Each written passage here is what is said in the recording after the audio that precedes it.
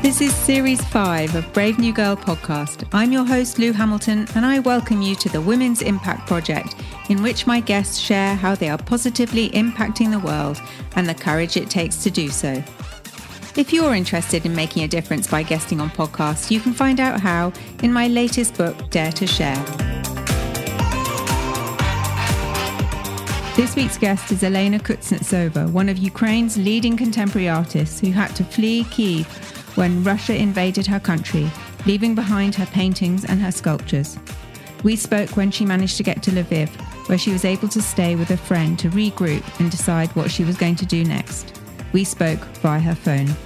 Welcome, Elena, to Brave New Girl podcast.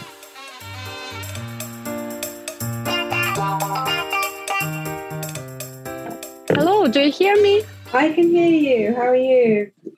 Yeah, hello. I'm fine, thanks. Do you see me on the audio? I can only hear you. Only hear me. Okay. I think maybe we'll leave it as it is. Okay. Because of not very well connection here now. Okay, that sounds good. How are you keeping? Okay. Thanks a lot. We are much better now because we moved to Lviv, and here we feel much safety than it was in Kyiv, where we were located the previous 10 days. Now our friends are hosting us here, and after one day of rest, I finally can keep my thoughts together. You have now escaped to Lviv, but in the first few days of the Russian invasion, you thought you might be able to stay in Kyiv. What were those days like, and what made you change your mind? In the first days, the very first day was very hard. We were just shocked, but the only thought was not to panic. I tried not to panic with all my forces and not to do very fast decisions. Moreover, the first 2 or 3 days, I just rejected this sort of or this understanding of that fact that the war began. I thought that it will end in 1 or 2 or 3 days. And I didn't want to leave my home, all my friends, all my relatives, everything, all my artworks, my studio, my plans. But then we decided to move in the village just very close to Kyiv, to my relatives, because our district where we have studio was very loud. We heard explosions all the time, and it was mentally very hard to be there. And in the village, we thought together with my sister, with my nieces, with her husband, it would be much better. But in several days, the front came very close also to that place, to that village. And it was also very nervous. We went to the shelter under the house almost every day, and I understood maybe in a week that the war won't end so quick. And my sister also decided to move further to the west and to save her children, not to see all this situation. So we moved together with her to Lviv after 10 days because it began to be really unsafe there also. And the situation turned that we understood that it won't end so quick as we wished in the beginning. So and I wanted to have an opportunity to make some job, to do something what I can to do and understood that I will be more effective and more to do something useful for Ukraine and for my friends and for everyone who needs it from the more safe place. And what was it like going from Kyiv to Lviv? It was really hard. We moved by car, and is now there are terrific traffic. Everything moves very slowly. I know that people who try to travel by train are also move 10 hours standing, not sitting, for example, because and it's hard to sit on the train also. And on the roads is also situation is difficult because the main road to the west from Kyiv was bombed and it doesn't work. And you have to move in a traffic jam through the very narrow roads from one village to another, and very slowly. And also there is problems with petrol, and sometimes big kvekve if to the you may from near Kyiv. People may stand maybe 1.5 hours to get 20 liters of petrol because it's a restriction 20 liters only at once you can get. So, but we managed firstly to get to Vinnytsia. It took the first day. It took us 9 hours. From Kyiv to Vinnytsia, it's only 260 kilometers. And then we were lucky because our old friend, hosted us there in his room. In his room in Vinnytsia. And the next morning we moved to Lviv, and it took from Vinnytsia to Lviv 12 hours to get. So in general, we were in the road for 21 hours driving. It was really hard, and it took one day yesterday to recover a little bit. And so, to give a bit of context, can you tell us a bit about your background?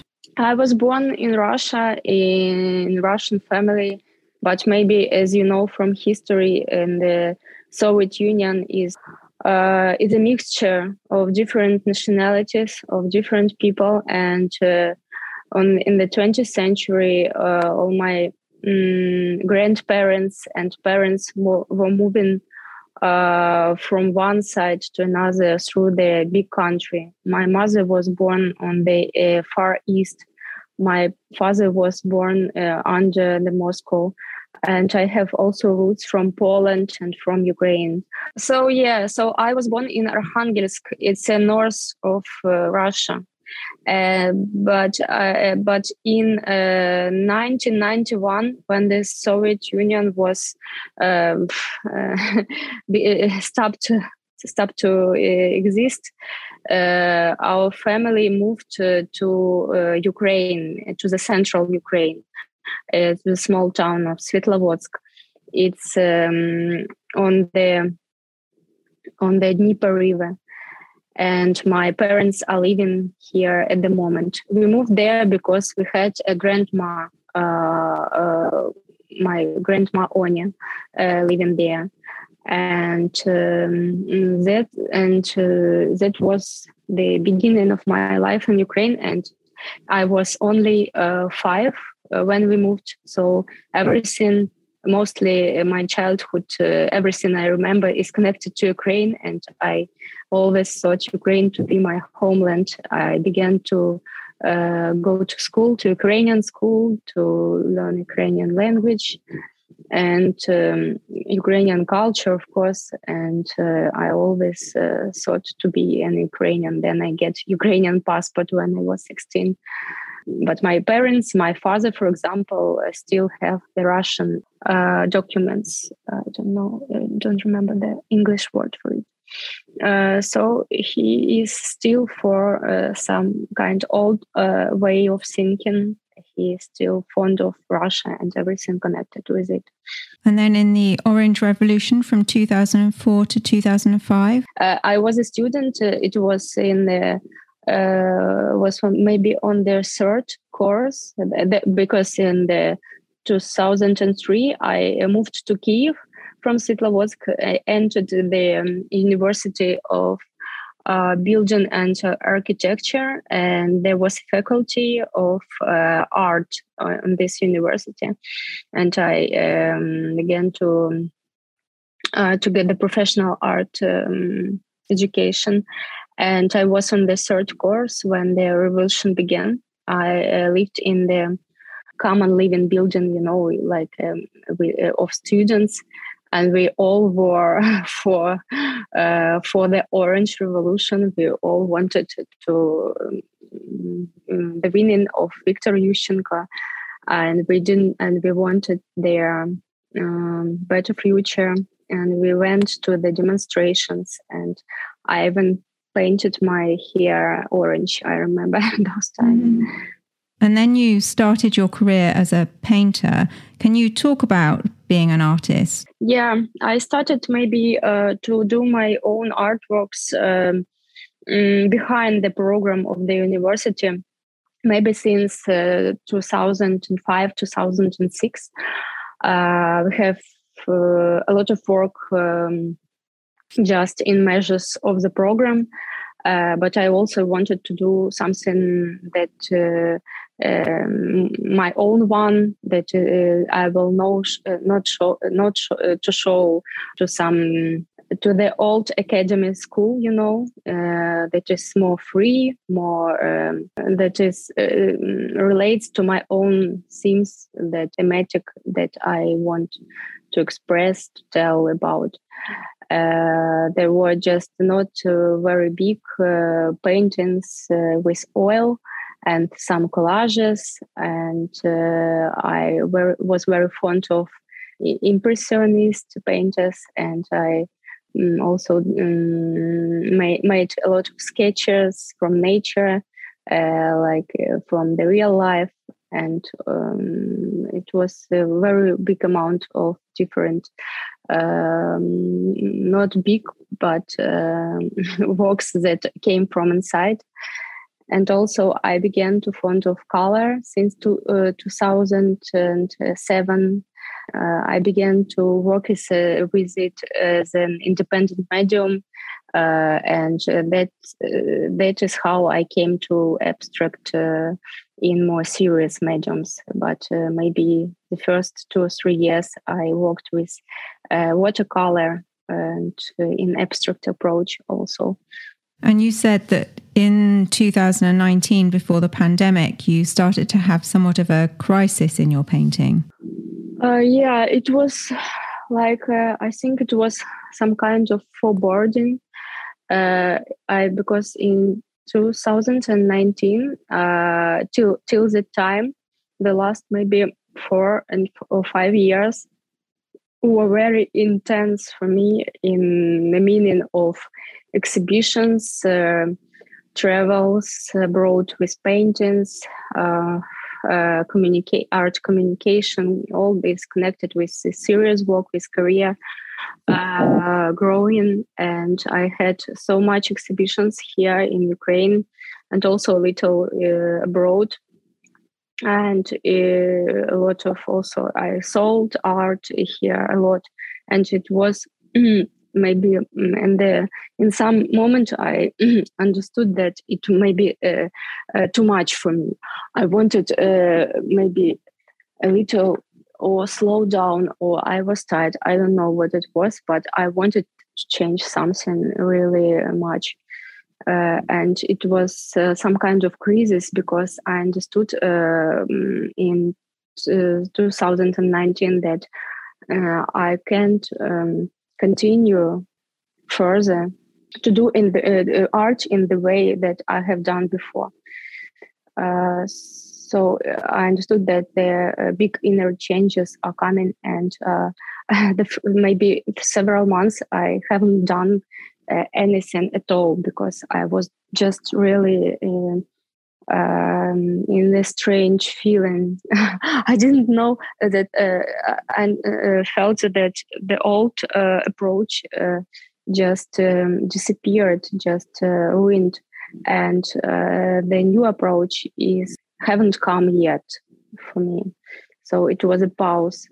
And then I began to create, maybe a half year later, some figurative paintings, some very strange, some very personal, with because I haven't done figurative maybe 10 years before that.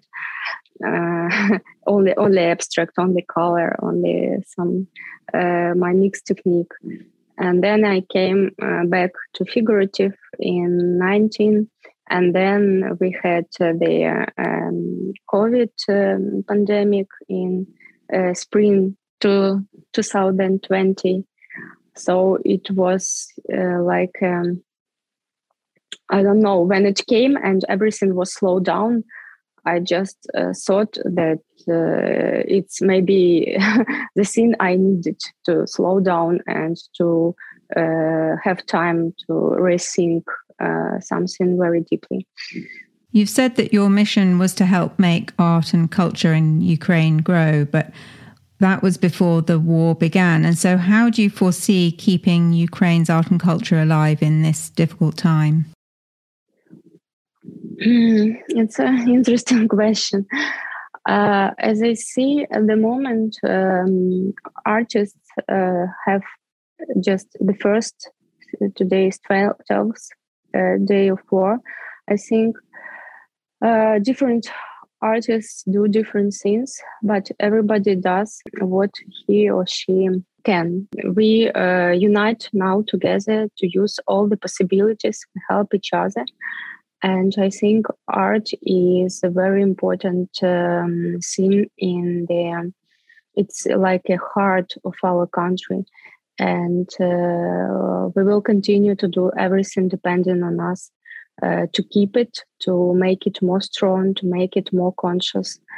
And artists also, if they even lose their physical creations, they I think for sure we have the digital photos, their copyright to these digital works, and we may continue to do something with them, either to it is safe, it will continue to live.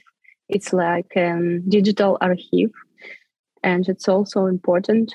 It's a memory. And when the war ends, I think that it will be another step, another boost, and all the artists will create new level things connecting to our will, our freedom, and our strengths. And in the meantime, you posted on Instagram an open call to artists to contribute to the Ukrainian Army Fund, and that they would be sold as NFTs. And I know that you made a piece for that. So what was your message with your work? I think, now I know 2 NFTs initiatives in Ukraine. I made only one work at the moment. It was very quick because the organizers asked to do very complicated works. They asked to do a very quick work, and the message was that Ukraine really defends all the world, Europe at least, from this aggressive Russian imperialistic attack, and we are really strong, and we really keep together and our army does amazing things nowadays. They are really keep and fight, and I'm just fond of our warriors, of how they really do their best. So it was Ukraine like a front of the war, and it protects all the other countries from the Russian army. Also, not only ourselves, but I believe it can stop this. And so, as an artist, what do you want the world to know about what is happening in the Ukraine? The last 10 days, I just feel myself more a citizen of Ukraine than an artist. I began to see deeper in all what is happening in all the political situation than I have done before, much more. And I think that the world should know that we are very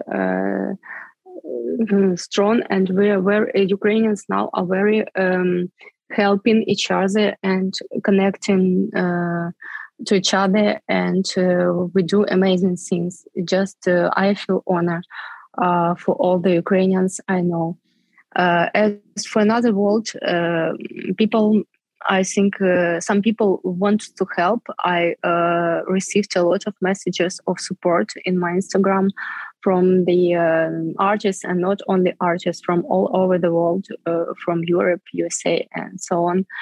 And and it's very important for us to receive political help at the moment. I think the very important thing is NATO will close the sky. It haven't closed the sky above Ukraine till this moment yet. And that's why Russians have the opportunity to bomb many and destroy many Ukrainian cities. And I feel big pain about that. And I know that it's hard and expensive to do that. But if NATO manages to do that, they will keep many lives of civilian people and many infrastructure and culture and architecture and so on. They keep it from destroying.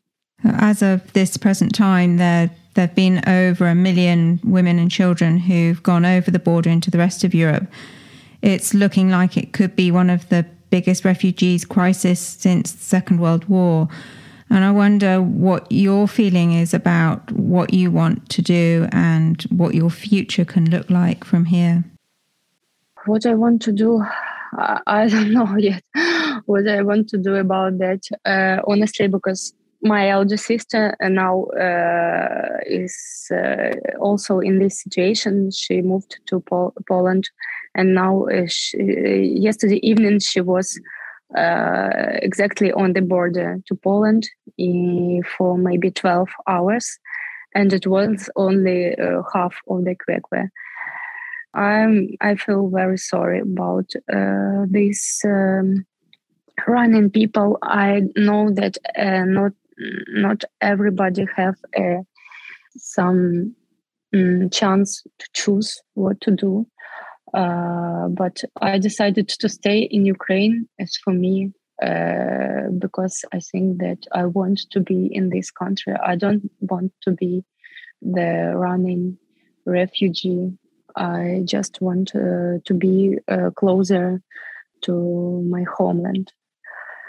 But I know that many organizations help people in Poland, in Romania. Many Ukrainians, my friends, for example, help with transport, with logistics. They help with driving old people and children to the safer places. And other countries have wonderful programs of accepting refugees. It's hard to imagine what will be in future. I hope that the war ends in the nearest weeks, and they will have an opportunity to come back home and rebuild all the destroyed cities. I always ask my guests how they define courage, and I wonder, with everything that you've experienced and witnessed, how you would define courage. I think courage is first of all accepting the truth, what is going on, and to continue to do your best and to do everything you're able to do to help the others, to help yourself. Also, is very important to understand what is your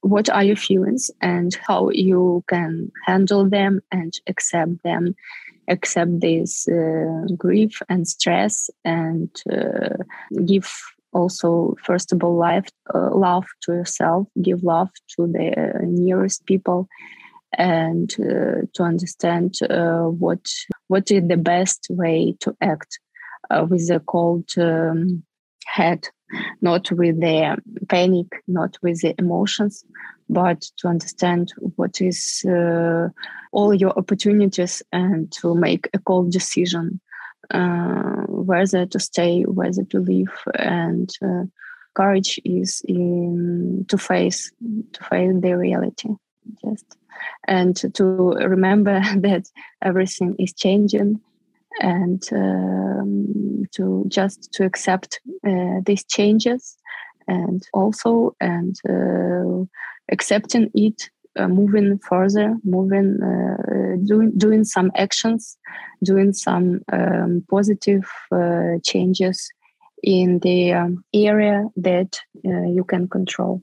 Thanks so much, Elena, for sharing your personal story and perspective of what's happening within your country on the ground. I pray that the world unites in giving Ukraine and its people the support they need to secure their future and the future of their sovereignty. Thank you so much. Thank you so much, Lou. Thank you for connection. Thank you. Yeah, thanks a lot for supporting me and all my country. Keep in touch, Lou. Yeah. Thank you. Bye-bye. Bye-bye. Bye.